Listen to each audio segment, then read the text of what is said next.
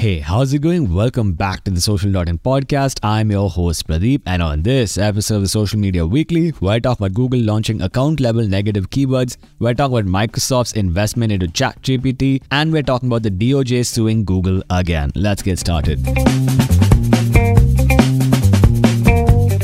So for our first story, we're talking about Google launching account-level negative keywords. Now here's what happened. Up until now, if you're a Google advertiser, you would found it really frustrating to add negative keywords on a per campaign basis. Google has now rolled out that feature on a global account basis, and you can also choose to selectively apply it to certain campaigns or to all campaigns. For example, if you're selling workout clothing, you can now exclude dress pants as a negative keyword at the account level. For our next story, we're talking about Google adding cars for sale to Google business profiles. Now Google is keen to make Google business profiles somehow relevant, and now they've rolled out a new feature called Cars for Sale. If you are a dealer in the US, you can now list cars for sale on your Google business profile by going over to Edit Profile and entering the vehicle identification number as well as other information like pricing, availability, and feature set. What's interesting here is that Google has also rolled this out to RVs, commercial vehicles, and motorcycles. For our next story, we're talking about the Department of Justice in the US suing Google again. Now here's what happened. In 2007, Google acquired this rather small company called DoubleClick for Publishers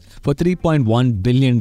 It basically allows publishing websites and apps to serve advertisements on their platforms. Now fast forward to 2020 and Google gets sued by the Department of Justice because they have exclusionary monopolistic practices on Google search. Very true. Now in 2023, it looks like the Department of Justice has sued Google again because they're cutting out other advertising technology companies using their acquisition of DoubleClick for Publishers, which is designed to favor Google's own products. This one is going to be interesting because the Department of Justice is calling for the breakup of Google into several different parts. For our next story, we're talking about Microsoft's investment into ChatGPT. Now in 2019 and 2021, Microsoft has already invested into ChatGPT, and also Azure, which is Microsoft's cloud hosting service, is the default service for ChatGPT, and ChatGPT is using it to train all of its models. Now Microsoft has announced that they're investing $10 billion into the company, and ChatGPT is going to be integrated into various Microsoft products, including Bing. For our final story, we're talking about Instagram rolling out dynamic profiles. Now here's what happened. Instagram has made an announcement wherein you can go over to your profile, click on Edit Profile,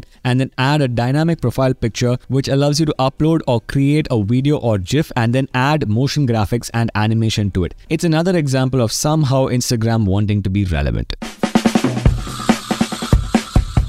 That's about it for this week's episode, guys. If you enjoyed it, please go over to your favorite podcast app, subscribe to the Social.in podcast, give us a 5-star rating, and leave us a review. We will see you guys in the next episode.